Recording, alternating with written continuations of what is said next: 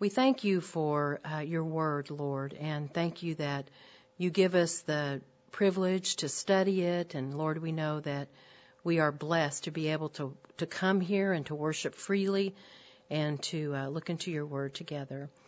May we have the mind of Christ as we study, and may we make the necessary changes that we need to make to conform ourselves to the will of God, especially as it relates to these virtues that we are to put on. And I pray these things, Father, in Jesus' precious name. Amen. Well, clothes are certainly an interesting phenomenon in our day, aren't they? In fact, Jill and I were talking tonight at dinner about clothes and just the styles and the trends. And, sometimes I think, well, I really probably should get a new shirt or something, and I'll go look at what's out there, and I go home and I go, no, I think I'll just keep what I have in my closet. And in fact, I remember when we moved into our downsized 4 years ago, Jermaine was helping us move stuff, and he moved my clothes in my closet, and he goes, Miss Heck, do you wear all these clothes? And I said, yes, Jermaine, I do. I've had some of them since I got married. And I said, you just keep them long enough, they come back in style. And, I remember growing up as a little girl. I was one of 7 kids and a pastor's daughter at that. We lived very frugally, and I was fortunate to have maybe 1 or 2 dresses to pick from to wear to church on Sunday morning. There wasn't a lot of decision about what I was going to wear today. And as I've gotten older, I have a lot more decisions about what I'm going to wear. And a lot of times we decide what we're going to wear based on where we're going to go. I was telling the ladies in New Mexico this weekend, I do have enough common sense to look at my weather app and see if it's going to be cold there. And so what kind of clothes do I need to pack for a trip? Or, what am I going to wear to church? Or, things like that. And so we do put some time into what we are going to wear. But how many of you went to bed last night or got up this morning not just asking yourself what you're going to wear on the outer woman, but how many of you went to bed last night or got up this morning asking yourself how I can put on something on the inner woman, how I should clothe the inner woman? For example, how many of you went to bed last night or got up this morning thinking, how could I love my family better today? Or how could I be kinder to that neighbor who just slandered me? Or how could I show forgiveness towards that lady at church that spoke something unkindly to me? How much time and energy do we spend on getting our physical bodies dressed and ready to go in comparison on the time we spend on getting our spiritual man ready to go? And just what are we to put on anyway? Well, Paul is going to give us 8 virtues in this lesson that we should be putting on in the inner man, things that we should be wearing. Let's read them together. Colossians 3:12-14. Notice what Paul says.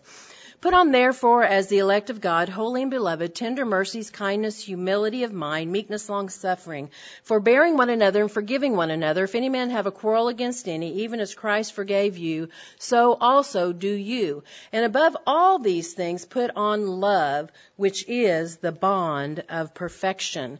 Now, 2 weeks ago when we met, I actually gave you a wrong number. I said that there were 5 sins that we were to murder, and somebody pointed out to me that I left one out. There was actually 6. So sorry about that. There were 6 deadly sins that we saw that we are to put to death, that we are to murder. Remember, they're anger, wrath, malice, blasphemy, filthy communication out of our mouth, and lying. And so I said 5, but there was actually 6. Then we saw 3 motivations for murdering these sins. And if you'll remember, they are, first of all, the old man is gone. Susan Heck is gone. The old Susan is gone. The new Susan is here. And so I am to put off those sins because that's not who I am anymore. Secondly, we saw we're being renewed in the knowledge of God and the knowledge of Christ. And then thirdly, we saw there are no distinctions with God and there should be none with us. And so those were the motivations that Paul gave us. Now, there is a reason that Paul mentions the sins that we are to put off first before he mentions the virtues we are to put on. Ladies, think about it. Now that we've rid ourselves of all these dirty, ugly sins, then we're able to what? Put on those Christ-like virtues. For example, would you put a beautiful, if you had a beautiful wedding dress that you were going to get married in, would you put that on over some smelly sweats that you had just gone jogging in? I hope not. You would not want to put a fresh garment over a smelly garment, would you? What would be the point? So, now that we've put off all those unchristlike virtues, those ugly sins, now we need to know what are we to put on. So Paul begins in verse 12, and notice what he writes. He says, "Therefore, as the elect of God, holy and beloved, put on tender mercies, kindness, humility, meekness, and long-suffering." Now notice Paul starts by saying, therefore. Therefore, because of what I've just said, because you are to put off all these sins, therefore, because you are elect of God, you are holy and beloved, then act like that. Act like a daughter of Christ. Put on these virtues. In fact, notice, ladies, Paul calls the church at Colossae the elect of God. Now, what does that mean? Well, the word elect means to select from a number. Select from a number. In fact, the sister epistle that we've talked about several times, Ephesians, Paul writes something very similar.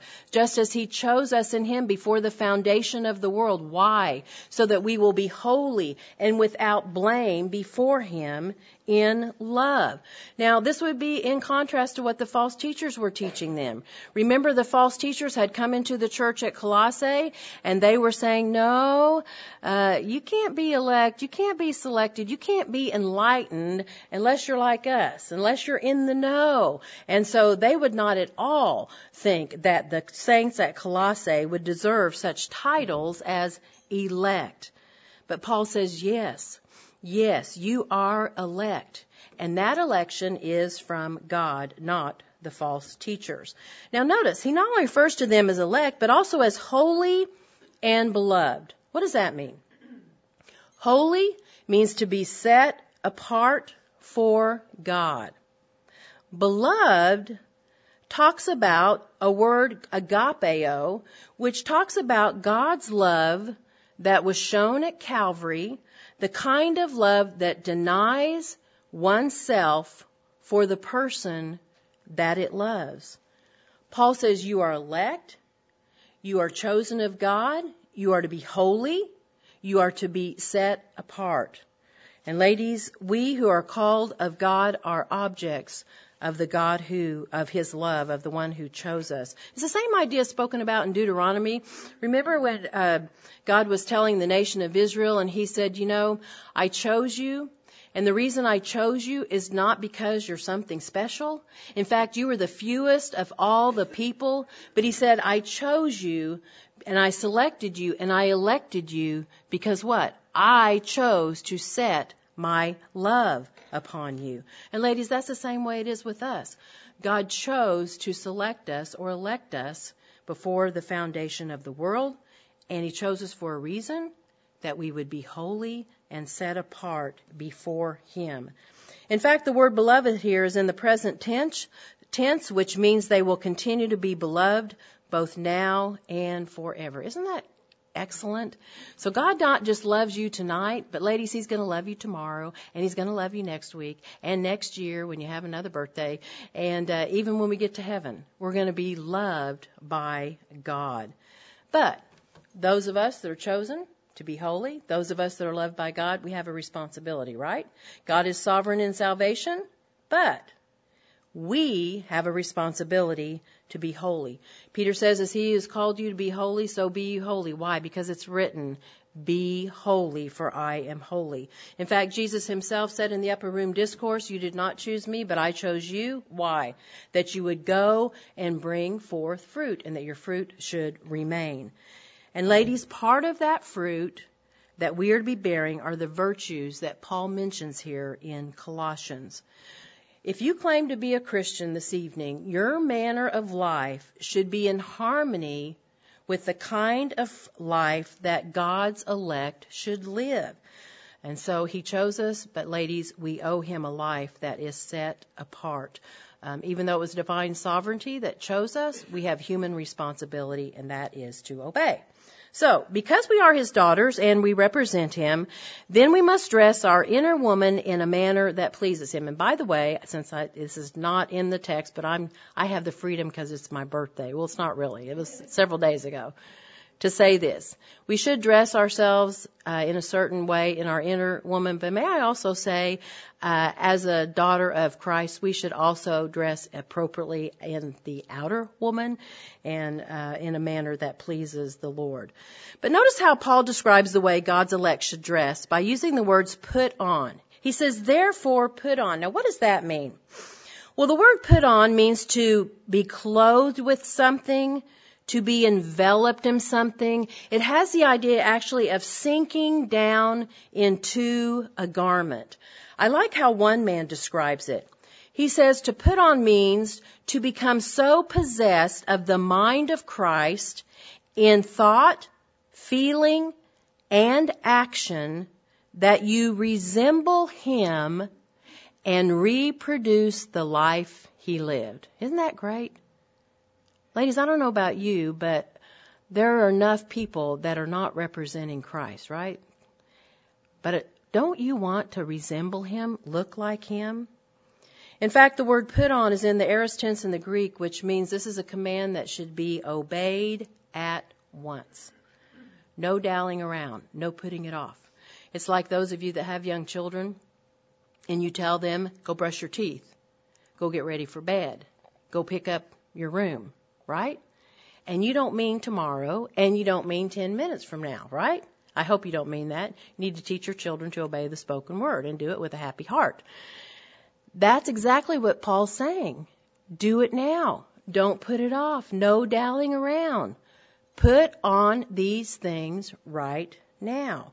Now, ladies, I've met some people that have become Christians, and they are very apathetic about putting off sin. They can't fathom the fact that, you mean I've got to stop looking at porn, I've got to stop yelling at my wife, I've got to stop cheating on my taxes, I've got to stop lying to my employer. Yeah, that's what you got to do, right? You put off that stuff and you put on Christ-like virtues, and Paul says do it now. No dallying around. Paul says in Romans 6, what shall we say then? Shall we continue in sin that grace may abound? God forbid. How shall we that are dead to sin live any longer in it? Ladies, we don't play around with sin. We put it off. Now, the first virtue, if you'll notice, that we are to put on, notice what Paul says, is tender mercies. Or some translations say bowels of compassion or bowels of mercy. Now, in the Greek language, the bowels would represent things like the spleen, those inner organs, gallbladder, all those inner things, the heart. And so it came to represent deep passions, like passions of anger and love, those emotions you have. Mercies is a word that means compassions or kindness. Ladies, you know what Paul's saying? We are to put on a heart of compassion or heartfelt compassion. We should be compassionate. We should have tender mercies. In other words, when you know that somebody is hurting, when you see the hurts of others, you should not be calloused in your heart. You should go and try to meet the need. You should reach out, extend mercy, that bowel of compassion, that inner, like, I just want to do something to help that person, and then you act on it, like the Good Samaritan did, that hopefully you saw in your homework this week. That is the first thing we are to put on, tender mercies. Now, notice secondly, Paul says we're to put on kindness. What is kindness? Kindness is a gracious disposition, someone who's gentle, someone who's kind. In fact, in the Greek, it was used to describe wine which had grown mellow with age. It had lost its harshness. It was no longer harsh. It was mellow. And ladies, kindness should not just be shown towards our best friend. You know, this is where I think the rubber meets the road with those of us that are married, right? Sometimes we can be short in our tone of voice with those that we are the most familiar with. I remember before salvation, before the Lord saved me at the age of 30, that my husband used to often remind me of the meaning of my name. Susan means tender lily. And he would say, tender lily, tender lily. And he was trying to graciously, my husband was always gracious in how he confronted me, graciously reminding me that I was not living up to the meaning of my name. Now, I am very thankful that since salvation over 30 or 32 years ago, that God has grown me in that area. Am I perfect? No. In fact, as I said, I've had to live this lesson now for 2 weeks, and I've had to ask for forgiveness from a couple of people for not being as kind as I should be in my tone of voice. But I am thankful that God has grown me in that area. And ladies, we're to be kind to all. I think about what Luke 6:35 says, love your enemies, do good and lend, hoping for nothing in return, and your reward will be great, and you will be the sons of the Most High. Listen to this. He is kind to the unthankful and the evil. Now that's hard, isn't it? It's easy to be kind to those that we love. But isn't it hard to be kind to people that are not thankful and people that are evil? I mean, we run into them. If you're out and about, we run into those kinds of people every day. It's hard to turn the other cheek. It's hard to do that. The Proverbs 31 woman, what does it say? She opens her mouth and what? On her tongue is the law of kindness. She's kind. And so I also remember another time when my husband, this was also before salvation, and he said, Susan, you run this home like the military. And I said, I do? And so I didn't notice it, but we had a little birthday party for one of our kids, and I remember Cindy was a little girl. She's probably 6 or 7. And Doug was videoing this whole thing, and she came in the kitchen. She goes, Mommy, I want to help you. And I said, no, go sit down, And I was like, I saw that video, and I thought, oh, my goodness, that's horrible. But certainly wasn't the virtuous woman that opened her mouth, and on her tongue was the law of kindness. So if you ever see me not being kind, I'm giving you the right tonight to confront me about that. So something we all need to continually work on is our tone of voice. Now, notice the third virtue we're to put ourselves or to clothe ourselves with is humility. What is humility? Humility is having a humble opinion of yourself, a lowliness of mind. This is a person that doesn't think highly of themselves. Or honestly, I believe the best definition of humility is you don't think of yourself at all. It's not that you don't think highly of yourself. You just don't even think of yourself at all. Now that's hard, isn't it? I mean, we wake up thinking about ourselves. We go to bed thinking about ourselves, right? But a person who's humble doesn't think of themselves at all. And I found it interesting. Do you know the Greeks never applied this word to themselves? Do you know there's no symbol in their language to describe humility, even though it is a virtue that should be among Christians? And ladies, I don't think the Greeks are the only ones who do not see humility as a virtue. I think Americans do not see humility as a virtue. I don't know about you, but you listen to the news or you go out and about in the workplace or go to the mall or whatever, humility is not something that we see out in public or in the workplace or in the government or even in the church. We don't see very many. In fact, someone asked me the other day, I was having lunch with, and she said, do you know anybody that's humble? And she also was getting ready to teach on humility. And I said, no, I don't. I said, my son-in-law probably comes the closest to it, but I said, no, I don't really know anybody that's truly. Now that's terrible, isn't it?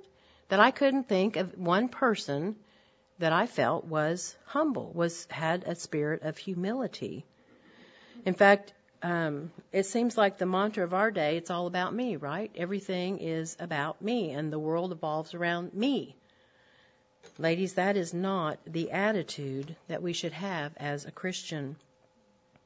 Paul speaks of this in Philippians when he says, let this mind be in you, which was also in Christ Jesus, who being in the form of God, thought it not robbery to be equal with God, made himself of no reputation, took upon him the form of a servant, and was made in the likeness of man. And he humbled himself and became obedient to death, even the death of a cross. That's humility, right? To leave his Father, to leave his glory, his authority, and come to earth as a baby and die for us. That's not thinking of yourself at all, is it? He didn't consider himself at all. In fact, humility is not only seen in our Lord, but it's also exemplified. Remember in Luke when the two men went together to pray. One was a Pharisee and one was a tax collector. Remember the Pharisee stood and prayed with himself. I think that's so ironic. He prayed with himself. Didn't even pray to God. And Lord, I thank you. Thank you I'm not like that man. Why, I tithe and I give of all my substance to the poor. And remember what the tax collector did? He beat his breast and he said, God, be merciful to me, a sinner. Remember what Jesus said? That man, the one that beat his breast, he went down to his house justified. He was humble. He realized how destitute he was. Ladies, most of us can mask pride. We can pretend to be humble. But Paul is calling here for a humility that no one sees but the Lord, a humility that takes place in our mind and heart. Now, notice the fourth virtue on our what to wear list is meekness. What is meekness? Meekness is inward grace of our soul. It's a spirit in which we accept God's dealings with us as good, without resisting Him, without arguing with Him. In fact, it not only deals with our attitude towards God, but with others as well, even when we are not treated like we would like to be treated. In fact, someone who is meek is willing to suffer injury rather than to inflict it. Now, I do want to say one thing about meekness, because I think there are some erroneous ideas out there. Meekness is not weakness. Okay? Meekness is strength under control. Who was the most meekest man in all the world, according to God? Moses. Now, how did Moses exemplify meekness? Was he wimpy? Was he a Mickey Mouse? No. He showed strength under control. How did he do that? I mean, how many times did he go to Pharaoh? Let my people go. Let my people go. That is strength under control. And then dealing with the murmuring Israelites, strength under control. Moses was meek. But this is a virtue that is required of all spiritual leaders in the church. Paul tells Timothy, after he tells him what things to flee, he says, but what? Pursue righteousness, godliness, faith, love, patience, meekness. Meekness. But ladies, meekness is something we all should pursue. Paul says we are not to speak evil of anyone. We're not to be brawlers. We're to be gentle, showing all meekness to all men. In fact, if you ever confront someone, do you know you're to do it in a spirit of meekness? Paul says in Galatians 6:1, you who are spiritual restore each other in a spirit of meekness. Why? Considering yourself, lest you also might fall into sin. You're to be meek. You're to have strength under control. And can I give you a hint as a married woman now of almost 43 years? Do you know meekness is a strength and a virtue that your husband would like to see in you? And I'm not talking about being weak. Your husband doesn't want a weak woman. Somebody asked Doug one time, who holds you accountable? He said, are you kidding? Do you know my wife? Your husband doesn't want a wimpy mouse. He doesn't want a little, yes, honey, whatever you want. Nor does he want a nag for a wife. He doesn't want that either. You know what he wants? He wants you to have strength under control. That's what Peter says we are to have. He says we're not to merely adorn ourselves, our outward apparel and jewelry and braiding our hair, but we're to have that inner what? That meek and quiet spirit, which is precious in the sight of God. And Peter's not calling for never to open your mouth or to be a mouse. He's saying to have strength under control, and it is precious in the sight of God. Well, the fifth quality that is to be put on is long-suffering. What is this? Well, this word describes a person who is not easily provoked by others and does not get angry. Many times it expresses patience under abusive treatment of others. In fact, you remember, I know it's been a long time since we were in Paul's prayer for the church at Colossae in Colossians 1:11. But you remember that was part of his prayer, strengthen with all might according to his glorious power into all patience, and remember, long suffering with joyfulness. That was part of his prayer. That's what he had hoped for the church at Colossae. In fact, we learned back then that long suffering characterized a person who exercises patience, refuses to yield to outbursts of wrath. That's someone who's long suffering. We don't become angry. It's, as one would say, a long holding out of the mind before it gives room to action or passion. And I think of someone in Scripture who's a good example of this would be Hosea. Remember Hosea? He was long suffering towards his adulterous wife. And remember, he even brought her back and set boundaries after her unfaithfulness. He was long suffering with her. And again, I think this is a virtue that is needed in marriage. I know many times, in a marital relationship, you just tell yourself to be quiet, right? Just wait till tomorrow, everything will be better. And you don't need to always, have the last word and to pour out all your stuff in your mouth. Just, wait, be long suffering, be patient. Well, we move on to number 6 in our best dressed list and on to the next verse. Notice what Paul says. Bear with one another and forgive one another. If anyone has a complaint or a quarrel against another, even as Christ forgave you, so you also must do. So ladies, the next virtue we must put on is to bear with each other. This is the 6th characteristic. Now, what does this mean to bear with each other? Well, bearing with each other has the idea of enduring or holding out when burdens are heaped up. Ladies, we should be willing to put up with each other, to bear with each other. And quite frankly, that can be difficult, right? I mean, tonight we have a various amount of women. We probably all have different personalities, different likes, different dislikes. We aren't going to see eye to eye on everything. If I went around the room tonight and took a opinion poll on what you think of Donald Trump, we'd all have, different opinions, right?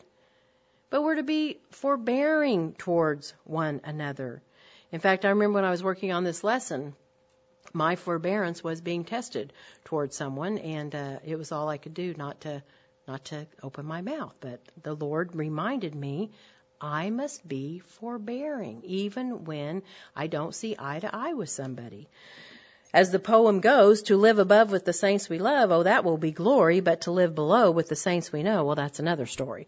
So, that's the way it is sometimes, but we're to bear with each other. We all have different opinions, different ideas, and we are to bear with each other. Well, Paul moves on to the 7th and probably one of the most difficult things for us to wear, and that is forgiveness. Forgiveness. Paul says we are to forgive each other, and then he tells us why. Why do we need to forgive each other? Notice what he says. If anyone has a complaint or an argument, even as Christ forgave you, so you must do. Ladies, we forgive. Why? Because Christ has forgiven us. Now, to have an argument or a complaint would not necessarily be the only reason that you might have to forgive somebody, but it's the one that Paul lists here. And so let's define what forgiveness is. Forgiveness is actually the act of excusing or pardoning another person in spite of their shortcomings or their sins. And ladies, may I say that forgiveness also should be shown with a gracious and kind spirit. I've had people that have asked forgiveness, but they're not really serious. Like, well, I guess I'll forgive you. I mean, you really shouldn't have done that to me. I mean, that's not really forgiving, isn't it? It should be done not with a scowl, but with sincerity, with kindness and graciousness as you forgive the person. Now, in the context here, the forgiveness is someone we have a complaint against or a quarrel. It could be your husband, it could be your son, it could be your daughter, it could be your next door neighbor, it could be a friend, it could be a church acquaintance.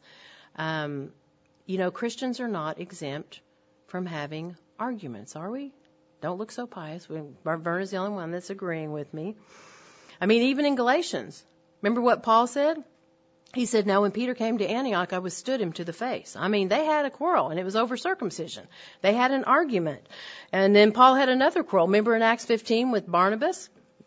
And over whether to take John Mark on a mission trip or not. And it says the dissension was so sharp between them, what? They departed from each other. Like, I'm out of here and you're out of here and goodbye. Now, they must have made up because later on Paul says, bring John Mark to me because he's profitable for me for the ministry. And so somewhere they, I guess, got all their differences worked out. And then you have those two women in Philippians chapter 4, Euodia and Syntyche, that couldn't get along. And Paul's saying, someone help those women, would you? I mean, I've always wondered what in the world were they arguing about? Probably, what kind of birthday cake they wanted or something, or the color of the carpet, or, I mean, who knows? Women can argue about the most ridiculous things. And Paul's saying, someone help these women. They're not getting along. It's going to destroy the church. And ladies, I say all that because I bring that out. There were several examples of people in the scriptures that we respect and appreciate. The Apostle Paul, Peter, that had quarrels. They had arguments. Christians are not exempt from having arguments, but we are not allowed to fester resentment and to become bitter. Ladies, we must forgive. And how do we do that? Notice what Paul says, just as Christ has forgiven us. What does that mean? This means we forgive in the same degree, the same proportion as he did. And how did Christ forgive us? Was it partial forgiveness? No. Did he say, well, Susan, I'll forgive you for that sin you did yesterday, but there is no way I'm going to forgive you for what you've done today. You have just committed the unpardonable sin. I am not going to forgive you. He forgives fully and completely. In fact, the Lord's Prayer puts it well, forgive us our debts as we forgive our debtors. Ladies, it's like Peter come to the Lord and he says, Lord, how often shall I forgive my brother? I mean, my brother's sinning against me. Do I just forgive him 7 times? I mean, that's a pretty good amount, isn't it, Lord? You know what Jesus says? No, Peter, 70 times 7. Now, ladies, can you do the math? You haven't had any birthday cake yet, so there's no sugar in your brain. 70 times 7 is 490 times. Let me ask you a question. Have you ever forgiven someone that many times for the same offense? I don't think I have. I really don't think I have forgiven someone 490 times for the same sin against me. But has my Lord forgiven me 490 times for the same offense? Oh, yeah. Many different offenses. And so should we, right? So Paul says forgive in the what? The same proportion as you've been forgiven. You've been forgiven over and over again. So if someone sins against you, you forgive them. Even from the cross, Jesus uttered what? Father, forgive them. They don't know what they're doing. And you might say, well, yeah, Susan, but he was God, But yes, ladies, he was God in the flesh, right? Paul says we don't have a high priest who cannot be touched with the feelings of our infirmities, but was in all point tempted like as we are, yet without sin. Do you think Christ was tempted to not forgive? Sure, it says he was. But what he did, he forgave. And he did it without sinning. Joseph is another great example. You talk about a guy that, had a right to be unforgiving when your brothers, strip you of your clothes, throw you in a pit. That doesn't sound very good, right? And then they sell him into slavery. Then he goes to Pharaoh's house, and then Potiphar's wife, tries to have sex with him every day and falsely accuses him, and because he runs and gets out of the house, then he's thrown into prison. And the story, the butler and the baker forgot. I mean, it's like poor Joseph. And he comes to the end of end of Genesis, and the brothers come in. They're scared because daddy's dead now, and they think, man, Joseph, we're in trouble. And they come and ask for forgiveness, and he says, I forgive you. You meant it for evil, God meant it for good. And it says that they wept together. He forgave them. Stephen, another one. Stephen hadn't been in ministry very long, preached a great sermon, wonderful sermon, giving 1,000 years of Israel's history. And then at the end of the sermon, he says, you stiff-necked and uncircumcised in heart, you always resist the Holy Spirit. They didn't like that. So they took up stones. There wasn't little pebbles, these big old stones. That's what they stoned people with in the biblical world. And they start throwing these stones at Stephen. Ladies, can you imagine? I mean, just throwing, you can imagine his flesh is ripping, he falls to the ground. It says he shrieked like a raven. You know what he said? Father, forgive them. They don't know what they're doing. He's asking for forgiveness for his people that are killing him. And it says he died. He fell down and he died. Ladies, an unforgiving Christian is a contradiction of terms because we are the forgiven ones, right? We've been forgiven. In fact, one man helps us. He gives 3 practical steps in dealing with the sin of unforgiveness. And if this is a problem for you, maybe these will help you. First of all, he says to confess it to the Lord. If you have a problem with forgiving someone, confess it to the Lord and ask him to help you mend the relationship. Lord, help me. You know that I'm having difficulty with this person. I'm having a hard time forgiving them. And ask him to help you. Secondly, he says, go to the person and ask for forgiveness and seek reconciliation. So you might have to be the bigger person. Now, I will tell you, from being in ministry as long as we have and from people that maybe not want to, there is that verse, as much as possible, live peaceably with all men. There are some men, there are some women who don't want to forgive. And so you can be at least rest assured that you've tried to seek reconciliation. And then thirdly, the man says, give the person something you highly value. And he says this is a practical approach. Don't give him your husband, but because Jesus says, where your treasure is, there will your heart be also. So maybe give them some of your time, something, make them a cake. I remember reading a story in a book recently about a man who was having a problem with his, I think I read it this year already to you girls, but their landlord was being really ugly and nasty to them, and they'd prepared all this food for the in-laws that were coming, and the landlord decided to turn the refrigerator off and all the food, messed up, and he was just full of bitterness and resentment and ranting and raving, and his wife decides to bake some kind of cookies or something to take to the landlord, and the husband didn't want to do it, but he did it anyway. And a few months later, the landlord came knocking on their door in tears and it gave an opportunity for the gospel. She said, I've never met anyone that has been so kind to me when I've been so evil to you. And so that's giving them something, to try to make reconciliation. But ladies, whatever you do, if you have bitterness in your heart or unforgiveness, don't ignore it. I will tell you, bitterness and resentment will set in and it will rob you of your joy. I have met many women over the years. I can tell by looking at their faces. They're bitter. They're resentful. And by the way, an attitude of avoidance is not forgiveness, okay? Avoiding the situation, avoiding the person is not forgiveness. Well, after we've dressed ourselves with tender mercy, kindness, humility of mind, meekness, long-suffering, forbearance, and forgiveness, you'd think, good, that should do it. I'm dressed. I'm ready to go. Well, not quite yet. There's one more article that must go on above all the others. Ladies, it's like putting on your shoes and socks, your underwear and slip, but forgetting the most important garment to put on. That being either your jeans or your dress or whatever you're going to put on. Ladies, you would not think, or I hope you would not think of going out in public without the final garment. I know today many women are going out in public without that final garment. I wish they'd put some clothes on.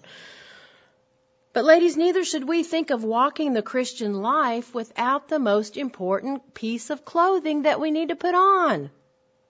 It's the one that we need to put on above all of them. You know what it is? Love.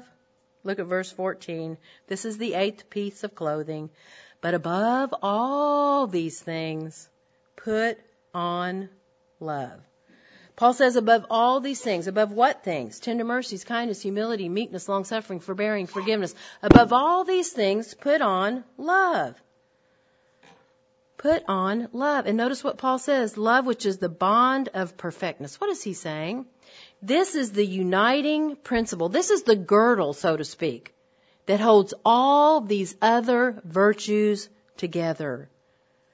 In fact, love is the binding factor that holds everything together. One man says love embraces and knits together all the virtues. Another man says love is the outer garment which holds the others in their places.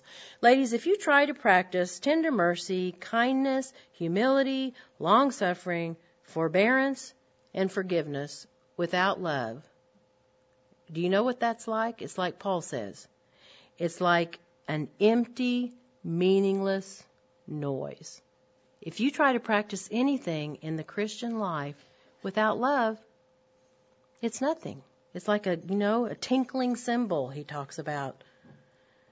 Now, it is interesting to notice that Paul does not say it's knowledge that binds all these virtues together. That's what the false teachers were saying. Are you kidding? They wouldn't think that we should put on love. That would be crazy. Paul says, no, you put on love. That's the virtue you put on over all these others. Do you know love is the harder attribute and the one that focuses on our heart, the inner man? Legalism, which is what the false teachers were practicing, focuses on what? The outer man.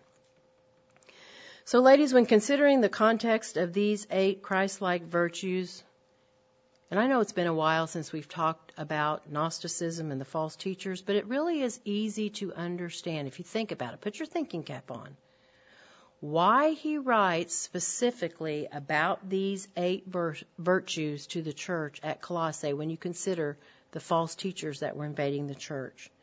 Because if you've ever been exposed to false teaching or a church that allows false teaching to creep in, what happens? It causes divisions, strife, confusion, arguments. In fact, at the time I was writing this lesson, I tell you, it was all I could do. I was so grieved at the strife among Christendom on social media. And I don't have social media, but I still can, I stalk my husband's Facebook account and look on some people's Twitter account. But I was so grieved at what I was seeing on social media regarding the bickering about not only false teaching, but the way in which people were talking to each other as Christians, the hatred, the bitterness that was going on. In my opinion, these individuals needed a reminder of these virtues because they were being extremely divisive and unchristlike. So, let me ask you a question. Do these 8 characteristics describe you? When was the last time that you extended tender mercy towards someone? Were your words kind today? In conversations, do you find yourself wanting to talk about you, or do you find yourself wanting to know about others? Are you a woman who is exhibited by meekness, strength under control? Do you find yourself irritated most of the time, or do you bear long with others and with difficult situations? Do you endure under hardships and with difficult people? Is there anyone that you are not extending forgiveness to?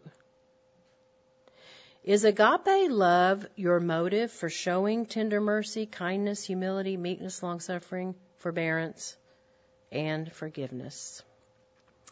Well, what a wardrobe for us to wear. Tender mercies are better than taffeta. Kindness is better than corduroy. Humility is tons better than hot pants. Meekness is strides above moccasins. Long-suffering is better than long johns. Forbearance over furs any day. Forgiveness over flannel. And I definitely will take love any day over lace, leather, and linen. Are you dressed for today? Do you have tender mercy, kindness, humility, meekness, long-suffering, forbearance, forgiveness, and love clothed in your inner woman? Ladies, I trust you will choose tender mercies over tongue lashings, kindness over knowledge, humility over hate, meekness over malice, long-suffering over lying, forbearance over filthy communication, forgiveness over fighting, and love over lust. What will you choose to wear today? Let's pray. Father, thank you for your word, and thank you that you don't try to keep us guessing on what we are to put on. And Lord, it's not that we have limited knowledge on what we are to look like as your daughter. But Lord, we know that so often the old woman wants to creep back in, the flesh. And Lord, many times we are given over to anger and wrath and malice and filthy communication, those things that we've looked at already in Colossians 3. And Lord, we know that those are sinful and that you want us to put them to death, put them off once and for all, and not pick them up again. Father, I pray that you, by your Holy Spirit, will give us the grace to fight hard against these areas in our life that are not pleasing to you, and instead put on these things that we've considered tonight: tender mercy, kindness, humility, long-suffering, forbearance, and forgiveness, and love. Above all these things, Lord, that we would put on love that holds them all together. Thank you again for the love that was shown to us at Calvary, the death of your Son on our behalf. We thank you, Father. Bless in our time together as we fellowship around food and your word, and I pray that it would be a rich time together for Christ's sake. Amen.